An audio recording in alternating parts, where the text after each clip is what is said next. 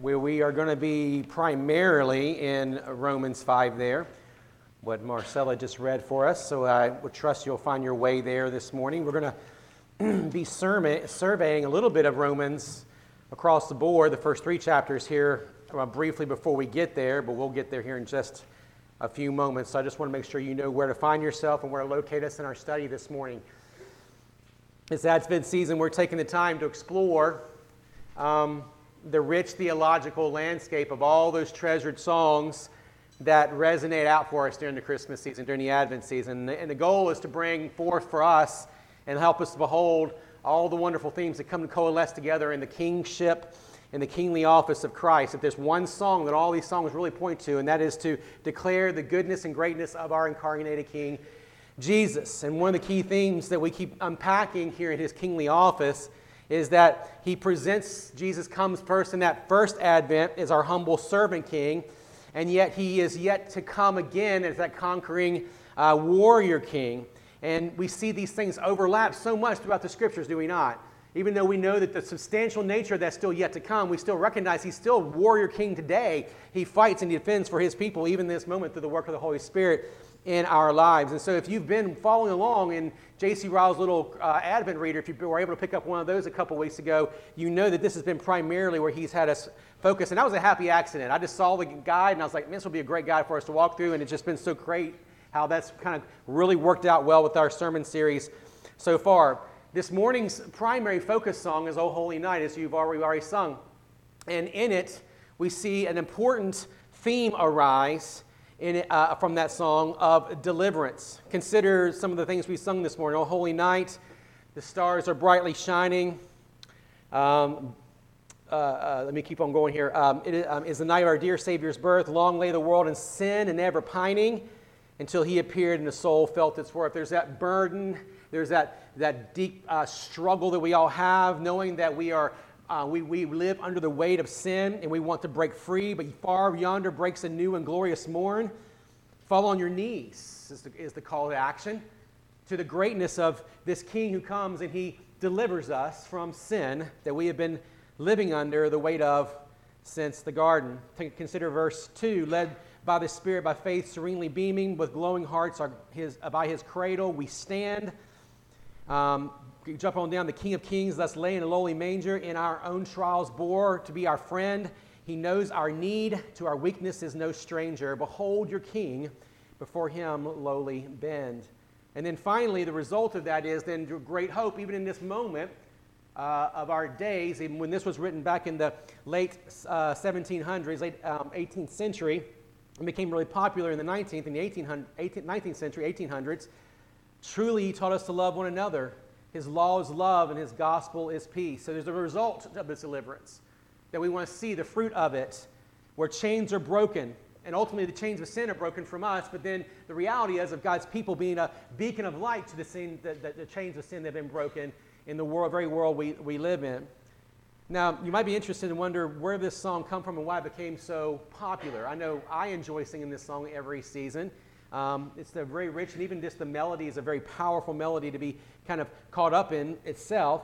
But as we're looking at this theme of deliverance, here in this particular hymn, which originated in France, in the French church in the late 1700s, early 1800s, it didn't really get popular until maybe early 1800s, and actually out of the abolition movement of England. It became a very theme where a lot of churches were singing this because of their longing to see the slave trade ended. Why? As a reflection of what? Of the emancipation we have in Christ. That there's something that we long for, that men and women would be treated with dignity and equality as we see God create us in his image. And so this theme of deliverance is so critical to our celebration of Advent because it touches on both dimensions of the kingly office of Christ, does it not? It touches on the fact that he comes to serve us and rescuing us from sin. But he also comes as that warrior king who will then destroy the pangs and the penalty and the bondage of sin wherever the gospel goes. And ultimately, in the time when he returns, he will put it to its final resting place. And so this morning, the theme that I have that I want to just tease out from Romans 5 and part of Romans 6 is this: Christ the King, he has delivered his people from the penalty and bondage of sin. Christ the King has delivered his people from the penalty, one, and the bondage, two, of sin. And so let's consider that for a few moments by just asking a few questions. It's going to be the first question that I want us to think about before we even can get into Romans 5 is, what are we delivered from? When we talk about this idea of deliverance in the Scriptures, and we consider how much we talk about the idea of being delivered in the world we live in, what exactly does the Bible tell us about deliverance? What are we delivered from? And as we discussed in O Holy Night, this idea of deliverance is not unique to Christianity. It's not unique to really it's the whole world resonates with this idea of deliverance, right? Every religion, every culture, every society has something that we believe we need to be delivered from, don't we? That depends on where you come from and where you are. And we know the typical ones, right? Consider what I found just kind of surveying the Google verse out there. You might not be happy with what I'm about to share with you. But some of the more classical concerns, right? Poverty, we want to see, and there's something good and right about that. Racial and ethnic dignity and equality, we recognize there's something scriptural about that. These are overflows of knowing Christ and the power of the gospel. Oppression and tyranny from government magistrates who mistreat their people. That's been a stain on human history. But also consider how much the conversation about deliverance has changed in our culture just over the last 10 to 15 years. And how much our culture conceives of deliverance. And how much that remaining sin continues to corrupt what we understand as what we really need and what we need to be delivered from. We need deliverance in general, according to the culture, from social inequity. You know what I mean? We need deliverance from this oppressive world where we've been dominated by white male colonialism. This is the theme, by the way, in academia. If you're not paying attention, you should pay more close attention to what's happening out there. And so the result of that is we need to be freed from colonial views of science, which sees binary between male and female, because that was apparently invented by a bunch of white guys. Colonial oppression in math, because 2 plus 2 is oppressive. You know that, right? Have you seen that lately? Oppressing views of sexuality and sexual norms, again, because a bunch of white guys figured that out. And views of gender distinctions in favor of fluid, egalitarian views of human sexuality. Again, we need to be freed from all those things. That's the world's idea of deliverance, is it not? We see it everywhere. Pay attention. You've seen a lot in this debate with Palestine and Israel and all these presidents of all these major universities and how they're defending these kinds of things. It's all because the root under that is, that's all a result. That's a result of what? White colonial ideals. Now, I'm not here to get into all those details, but just understand how much the world's so far off of what it means to be delivered and what deliverance we really need. See, in the end, sadly, our world defines deliverance as anything that would restrain me or make me accountable to anything beyond me. That's what we believe deliverance is. Anything other than my own autonomous self-rule over anything of my own spheres of life, that is oppressive. So it won't end if we were to just scrub white colonialism off the face of the earth. It won't end because we keep on pressing it further, do we not? Till ultimately, the culture we live in completely falls into pure destruction. Of course, this is not what the Bible outlines as our great need, is it? Paul describes our great need very clearly in the first 3 chapters of Romans. And I just want to take a few moments and just survey some of those things. It starts in verse 18, chapter 1, verse 18. For the wrath of God is revealed from heaven against all ungodliness and unrighteousness of men, who by their unrighteousness suppress the truth. So what is it that is the thing we need to be delivered from? God's wrath. According to the Bible, according to Paul, the apostle, God's just wrath is revealed against all ungodliness and unrighteousness against man. It's that which needs to be assuaged. It is that which we need to be delivered from. Delivered from his wrath because of sin in our lives that has been embedded in our hearts that causes us to be in rebellion against God. Why is humanity under the wrath of God? Well, just if you were, again, I'm not going to hit every verse here, but if you just follow along, for what can be known about God, verse 19, is plain about God is plain to them, because God has shown it to them. For his invisible attributes, namely his eternal power and divine nature, have been clearly perceived ever since the creation of the world and everything that have been made, and so that they are without excuse. For although they knew God, they did not honor him as God or give thanks to him, but they became futile in their thinking, and their foolish hearts were darkened. I'll just stop right there. So what is humanity under wrath of God for? One, willful blindness to the truth. Willful blindness to the truth, the suppression of the truth that can be clearly known by God, particularly through creation, and truth is plain, and God has shown it to us. I mean, the plain things are the main things, brothers and sisters. We may not necessarily, we can even just step aside a moment from special revelation and just recognize that even in natural revelation, the natural world shows us so many of those wonderful core foundational truths on which life is built and how life is most flourished. We see this everywhere.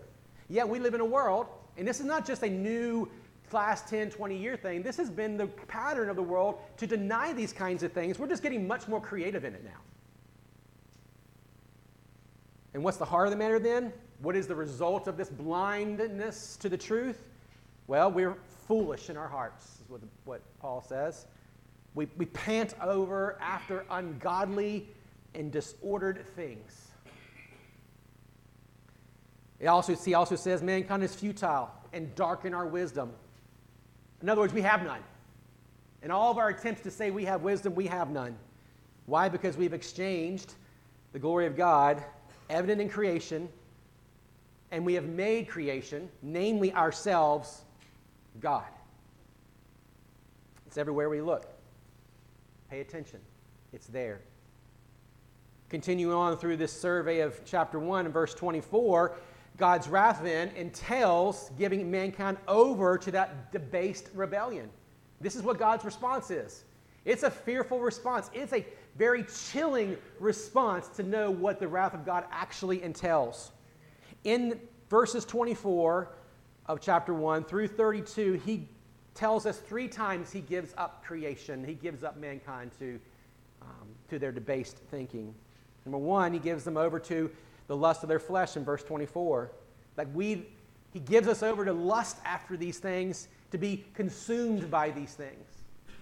This is the wrath of God, and it's not just a permissive parent, by the way. He says, just let me be happy. That's not what's happening here. He gives them over to the dishonorable passions, he says later on there.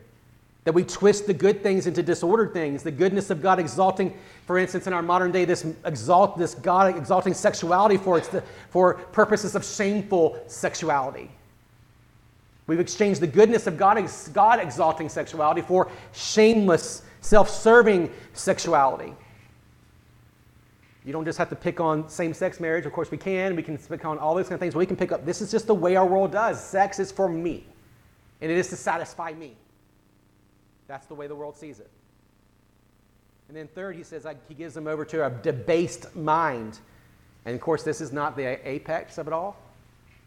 Utterly filled with unrighteousness. Look at just what it says there. Look at the way he describes the debasements. For since they did not see, verse 28, it fit to acknowledge God, he gave them up to a debased mind to do what ought not to be done. They were filled with all manner of unrighteousness, evil, covetousness, malice. They were full of envy and murder and strife and deceit and maliciousness. They are gossips, they are slanderers, they're haters of God, they're insolent, they're haughty, they're boastful, they're inventors of evil, they're disobedient to parents, they're foolish, faithless, heartless, ruthless. And though they know God's righteous decree that those who practice such things deserve to die, they not only do them, but they give approval to those who practice them. Sadly, this is not just true of people outside the church, is it? Sometimes, even in the church today, we are doing the exact same thing that last verse says, giving approval to these things. And you might be caught just for a second. Maybe you're wrestling, you're struggling with this idea, and you go, is that really me? And if we want to stand before the truth of Scripture, the answer can only be yes. Without the power of the regenerating work of the Holy Spirit and the work wrought for us through the death, burial, and resurrection of our Christ, yes, this is all of us. Someone said earlier, we were talking about in Sunday school, what are some of the ways people try to debunk the Scriptures? And they say, well, it's not inclusive enough. I would argue it's absolutely 100% inclusive. This includes everybody. You can't get more inclusive than that. So then, the result then, if you keep on tracking through chapter 2, mankind has no excuse before God, right? This is what we see there in verses 1 through 24. I don't have time to unpack it. I'm just going to give you the overview of it all. We see there in the first couple of verses that there is no excuse, O man. Every one of you who judges, for in passing judgment on one another you condemn yourselves. In other words, he's saying, look, you can point the finger and you can try to make yourself look better, but you're looking at the wrong standard, my friend. This is what we do, right? We just kind of pass the buck and we kind of, oh, well, look, did you see him? I mean, he's got to be worse than me. And what God says very clearly, what Paul says God says through Paul, through the inspiration of the Holy Spirit, we are not able to balance ourselves by comparing ourselves to others' more dastardly deeds. That's not going to happen. No.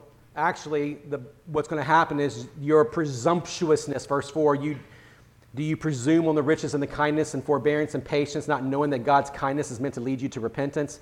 Like, this is going to be exposed in mankind everywhere, in all places, and all times. That we presume upon God's grace. You hear it, right? Oh, we're just all sinners. Almost like, right? That's true. I appreciate you willing to admit that. But that doesn't mean we have a grandfatherly God in heaven who just says, right? No, we cannot presume upon the grace of God. It's our presumptuousness about God's grace and love that will be exposed, and God will return to sender. He'll look at you and say, you have presumed, and I reject your presumption about my grace. This is what happens to mankind. No, actually what's going to happen, and we see this in verses 12 through 24 again, is that the weight of all of our works will be put on the scales of God's just law. And you know what happens when our works put on the scales of God's just law? It never balances. It never balances. No matter how much we try to throw on our end, it never balances. It never does. But here's the wonderful thing, and here's the point. We get to chapter 3, and we begin to see a shift as Paul is continuing to show forth that the depth of our unrighteousness before God. And we get to verse 21 of chapter 3, and we see that there is still hope. Because there is one who does meet this righteous standard, one who does balance it. His name is Jesus. Look with me as it says in verse 20, but now the righteousness of God has been manifested apart from the law, although the law and the prophets bear witness to it, the righteousness of God through faith in Jesus Christ for all who believe, for there is no distinction. For all have sinned and fall short of the glory of God. In other words, everyone else cannot equal the balances. But they're justified by His grace as a gift through the redemption that is in Christ Jesus, whom God put forth as a propitiation by His blood to be received by faith. This was to show God's righteousness, because in His divine forbearance He had passed over former sins. It was to show His righteousness at the present time, so that He might be just and the justifier of the one who has faith in Jesus. See, the righteous standard of God's law is met by the incarnate Son, the King that we are worshiping, the King that we are seeking to reconnect with during Advent, if you will. See, all of us fall short of that and what needs in our lives to balance the scales between our unrighteousness and God's righteous standard. But Jesus is the just one. He balances it for us. But not only does he balance it for us, he offers his life as a propitiation. It's a big word, right? As a substitute for all those who would have faith in him. And so therefore it says in this text, Jesus is the just and justifier of the one who has faith, of the one who has faith in him. This is why justification, in case we want to go down that rabbit trail this morning, is such a cardinal doctrine in the church. It's why it needs to be recovered in the Reformation. And we must be careful not to tinker with it. People often want to tinker with it. They often want to add Jesus plus to things. They often want to add certain things to it. And it stands on its own, because the only thing that merits, I'm reading The Gospel Life by John Owen right now, and he talks about the same thing about this justification by faith, that it stands on its own. Certainly it has fruits, which we will see this morning. But the fruit of it is not the foundation of it. No, the foundation of our faith is justification. What Christ has done, and what Christ has done alone. To move away from that is to remove us far from the Bible's revelation of who God is and what he's doing in the world. So now we have this survey here of why then we need deliverance. Paul's emphatic is it cannot be denied. What then is the next question? What does our deliverance entail? What exactly happens as a result of our deliverance? And that's why we're going to spend the rest of our time here in Romans 5. We're now ready to explore the dimensions of this deliverance. And I said earlier in my main point, and this is exactly what we're going to frame out for the rest of our time, is that we have deliverance from the penalty of sin, number one, and the bondage of sin, number two. And these are very important distinctions to make when it comes to thinking about our deliverance. They're very important distinctions to make when we start thinking about the kingship of Christ. Understanding these two dimensions is vitally important for our ongoing hope and confidence, but also our ongoing sanctification. Because if we get these things either mixed, or we don't understand the dimensions of these two realities, we end up still not living with the kind of hope and the kind of transformation that we have been promised to us in Christ. And so I think Romans 5 and 6 outline very well for us, though we'll have to limit it to some select verses this morning. It outlines this wonderful picture of deliverance. That we're delivered from the penalty of sin, but we're also delivered from the bondage of it. So let's consider that first point. We have been delivered from the penalty of sin. Look at verse 1 there in chapter 5. Therefore, since we have been justified by faith, we have peace with God through our Lord Jesus Christ. Therefore, it's going back to chapter 3, that justification we just talked about.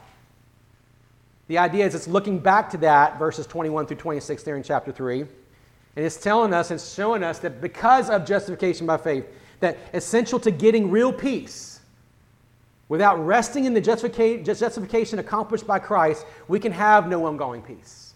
But because we do have justification in Christ, those who live by faith in Christ, we can actually have real peace. If our notion of justification has this, as I've said a minute ago, this kind of mixed view where it partially depends on the works of Christ and it partially depends on our behavior and obedience, then what we have is this very thing that's very far from what we have confessed as the church throughout church history. And unfortunately, many Christians, again, tinker with this, and popular leaders espouse certain forms of this, and we've got to be careful with the things that they say. We, friends, are justified by faith alone, in Christ alone, by grace alone. Again, cardinal stuff here. Cardinal stuff here. Why? Because of what he says in the second half. The second half cannot be true if the first half is not the foundation. If the foundation is not justification by faith, we have no peace with God through our Lord Jesus Christ. We have to have faith only in Christ so that we can have that second part of the verse. We have peace with God through our Lord and Savior, Jesus Christ. Peace here, again, goes back to what? Chapter 1 and chapter 2. All that stuff we just walked through. That we're deserving of God's wrath. And that we have no peace with God. And that we've been living in willful blindness in our natural selves. And then we're haughty with self-wisdom. And then we're presumptuous about God's grace. And then our belief is that we stand before God on our own merit. All of that has failed. And it will not provide us a substantial or sufficient standing before God. But here Paul says, but for the church, for those who have believed in Christ, now in Christ, we are at perfect peace with God. And nothing else need to be done. Friend, can you live like that? Knowing tonight when you go to bed, there is nothing else that needs to be done to have peace with God. If you are justified by faith alone, you can sleep well tonight. We're at perfect peace with Him. Nothing else will be done to satisfy the demands of God's law, and nothing demands of our law breaking and our rebellion and our depraved disposition. Friends, this is the greatest thing our souls long for, to be at peace with God and not to be an object of His wrath. This is where you and I you can tell a professing believer or a professing Christian if they have the understanding of their gospel right. Do they see the greatest issues in their life as enmity with God? Or do they see their issues in life like our modern culture does, and sometimes we let it seep into the church, of that my biggest problems are my psychological needs, or my biggest problems are my sexual needs, or my sexual peace, or my biggest problems are my emotional peace, my biggest problems are anything that prevents me from my self-contrived view of the enemies to my dreams peace. When we have this peace in Christ, we can truly begin to scale that wonderful mountain in the happiest ascent, free and more free from sin that has kept us in bondage. Yes, we are free. We are delivered from the penalty of sin. But also, we're delivered from the bondage of it too. I don't want us to forget this, because that's pretty much what the next 4 verses say to us. We have been delivered from the bondage of sin. Verse 2, through Him we have obtained access by faith into this grace in which we stand. And we rejoice in the hope of the glory of God. These are active verbs. Not only that, but we rejoice in our sufferings, knowing that suffering produces endurance, and endurance produces character, and character produces hope. And hope does not put us to shame, because God's love has been poured out into our hearts through the Holy Spirit who has been given to us. By faith, look at just what the verse unpacks. These verses unpack. We have grace to stand. I don't know if that signals anything to you, but that means we have freedom from the bondage of sin. And we have hope in the glory of God. And in some sense, that first verse, verse 2, stands as kind of the capstone of everything that comes all the way through verse 5. Grace to stand means we may walk with a limp because of remaining sin, but we need to remind ourselves of John Wesley's great, well-worn words: though sin remain, it shall not reign. So we still live in a world that's plunged under the remaining effects of sin, but it does not reign any longer because of Christ. So if we are freed from the penalty, we're also freed from the bondage of it, and therefore it cannot, and we'll see later on at the end of chapter 6, or later in chapter 6, we don't live under its reign any longer. Therefore, again, just kind of continue on the path of the verse, by faith, we can rejoice in our sufferings. You cannot rejoice in your sufferings if you're not justified by faith. You cannot rejoice in your sufferings if ultimately your peace of God is defined by something other than what the Bible says it's defined. By faith, we can endure. Oh, really? In the middle of the sufferings, I can endure this? By faith, we can see character grow. How many times do we hear people say, how many times have I said, that's just who I am? You've done that? Come on, admit it. You've done it. Right? That's just who I am. No. Character can grow because bondage of sin has been killed. By faith, we can grow deeper in our hope. And by faith, we will not be put to shame for our faith. See, the end of the matter, and this is where we're going to get into the chapter 6, verse 12 through 14, is our deliverance from the penalty and our deliverance from the bondage of sin demands that we pursue a joyful delight in the truth of God's word, in the truth of God himself, as well as denying all of the schemes of the world that continue to implode our lives constantly. And that's where we get into verse 12 through 14. Let not sin therefore reign in your mortal body to make you obey its passions. Do not present your members to sin as instruments for unrighteousness, but present yourselves to God as those who have been brought from death to life, and your members to God as instruments of righteousness. For sin will have no dominion over you, since you are not under law, but under grace. Let not sin reign. You know, maybe you're like me. Sometimes I like to find ways to get away from the strangeness of the Bible. Sometimes it feels strange, the weirdness of trying to follow God in this world, and you feel like you have to apologize for the Bible. And, I don't know if you ever feel that way. There are times when I just feel that way in my most sinful places. But I realize when I'm reading it for all it's worth and seeing it for the goodness that it is to me in Christ and what God has given it to us for his church, I can't do that. I cannot get away from it. It's okay to embrace the strangeness of the Bible. It's okay to understand that the Bible's supernatural claims put us at odds with the modern world that we live in. It's okay that one of these claims at which modern people balk at is the claim that somehow every single human needs deliverance from sin, and that every single human needs deliverance from the death that is to come and needs deliverance from the devil's shackles. It's okay to be weird and say, put away sin, brothers and sisters. It's okay. Galatians 1, 3 through 5, Paul opens his letter to Galatians with a gospel greeting. He says, Jesus Christ gave himself for our sins to deliver us from the present evil age. Isn't that interesting? In Paul's letters, he often makes a distinction between the present evil age and contrasts it with the age to come, if you pay attention to Paul, how he uses this in his different letters. So when the Bible speaks of this age as evil, as he does there in Galatians 1, it isn't because this world is essentially evil, but because this age is under the present remaining power of sin and death. And why is that important? Because there's no true Christianity where the revelation received in the Bible is not held with confidence and obedience over our own fleshly opinions. See, we want to think we can tell God what's better for us, don't we?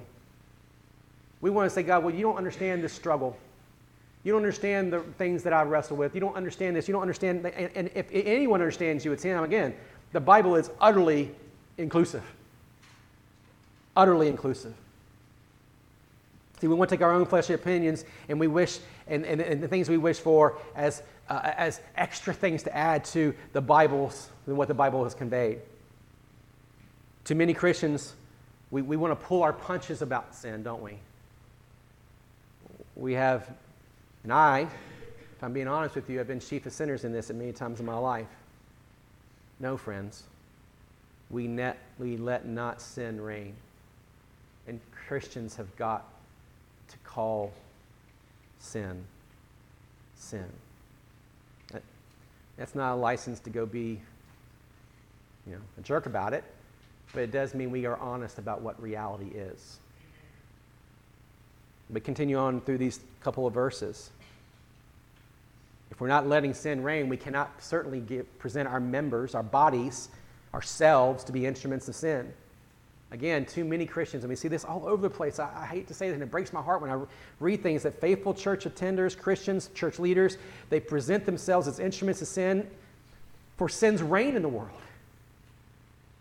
But sin doesn't reign anymore. Christ says he's destroyed the reign of sin. It remains, yes, but it does not reign. And not for Christians, particularly. And we give in too easily the temptation of sin. And we live too easily in the fear of man in our moment today. No, rather, Paul says, you do present yourselves as instruments of righteousness. You see how he's trying to build the picture out here. Rather than being instruments of sin, we should seek to be instruments of righteousness. Now, what does that mean? Well, it doesn't mean we're self-righteous. Make sure we make a distinction there. You're not projecting your righteousness to the world. You're reflecting the righteousness of Christ to the world. In other words, you can be no more righteous than the preaching and the telling of the gospel to others. That's the way you're most righteous, when you declare and spread the good news of the gospel to all. But it also means forsaking the worldly cares and comforts that oftentimes our lives get co-opted in and prevent us from advancing the gospel, that prevent us from using our time for Christ honoring aims, and using our talents for Christ honoring aims, and using our money and our treasure for Christ honoring aims. See, I think all of us can look at those paradigms and go, man, Lord, what are you doing? How do you want me to give my life? How do you want me to be an instrument for righteousness? Lord, help us be instruments of righteousness. Amen? Why? Because Paul gives us this promise: sin will have no dominion over you. Look at what he says: since you are not under the law, but you're under grace. Friends, this is our glorious hope as the church. Sin no longer has dominion over us. It may tease us, it may tempt us, it may scare us, but it may not rule us. It may not have dominion over us. Jesus has gloriously ensured that those who live by faith in His grace are assured that our future is sure, and that our hopes will not be dashed when Jesus returns. Friends, that is the pinnacle of our hope. That I'm no longer standing on the scales of God's just law, trying somehow or another to keep on throwing my little pebbles on there to see if I can just get a little bit more in there to kind of balance it out. No, I don't live there anymore. No, I live under the grace of God through the meritorious work of Christ Jesus on my behalf. And my hopes will never be dashed, because what He has done is faithful. What He has accomplished is faithful. Friends, as we celebrate the Advent this year, I do not want you to leave this place and leave our times thinking that somehow or another we serve a weak deity. He has delivered you from the penalty of sin. The greatest deliverance you will ever conceive of. And He has delivered you from the bondage of sin, so that you might live freely as instruments of righteousness and not under dominion of sin and death. Amen? Amen. Let's pray. Father, thank You for this word. Thank You for Romans. Thank You for Paul's directness. Thank You for his love and his grace in these words. Thank You for Your Spirit giving it to him. Thank You for us being able to have this so many ages beyond this, and able to now remind ourselves of the hope we have in Christ. So, Father, as we come to the table this morning, we come with eager expectation. We come with hope. Why? Because now sin has no dominion over us. And I can enjoy this table, and I will one day enjoy that table of the Lord forever and ever again. We love You. It's in Christ's name. Amen.